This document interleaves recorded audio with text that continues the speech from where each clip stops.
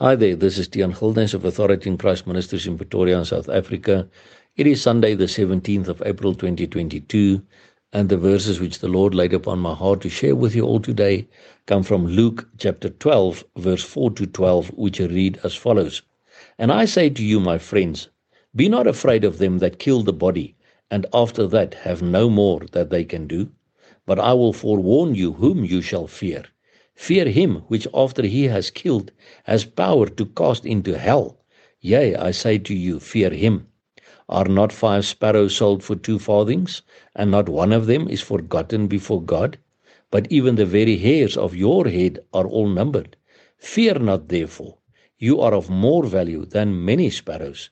Also I say to you, whosoever shall confess me before men, him shall the Son of Man also confess before the angels of God.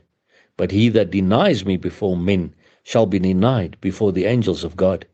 And whosoever shall speak a word against the Son of Man, it shall be forgiven him. But to him that blasphemes against the Holy Ghost, it shall not be forgiven.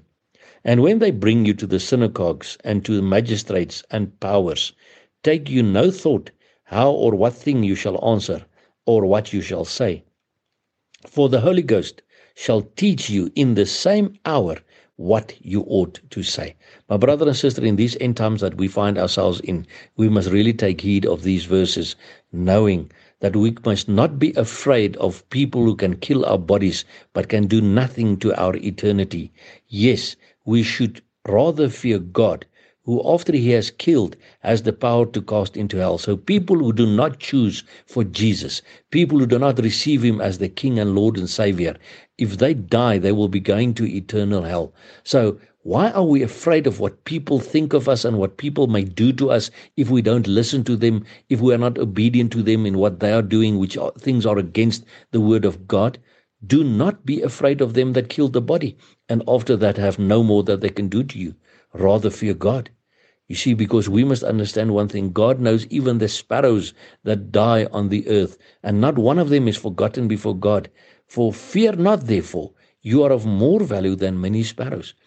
The Bible says one of the signs of the end times will be that people's hearts will fail because of fear of the things coming upon the world. But you and I, who are children of God, we need not fear because we know what our value is to God. But we must understand one thing, we don't have much time left before Jesus comes to take us to be with him. So we must confess Jesus before men. We must tell people about Jesus until he comes. And if we confess him before men, he shall confess us before God and the angels of God. But if we deny him before men, we will also be denied by him. And we must understand one thing. We are not supposed to be afraid of what any man can do to us. That's why it says, and when they bring you to the synagogues, into the churches, and to the magistrates, into the courtrooms, and to the powers above you, take you no thought how or what thing you shall answer, or what you shall say, for the Holy Ghost shall teach you in the same hour what you ought to say.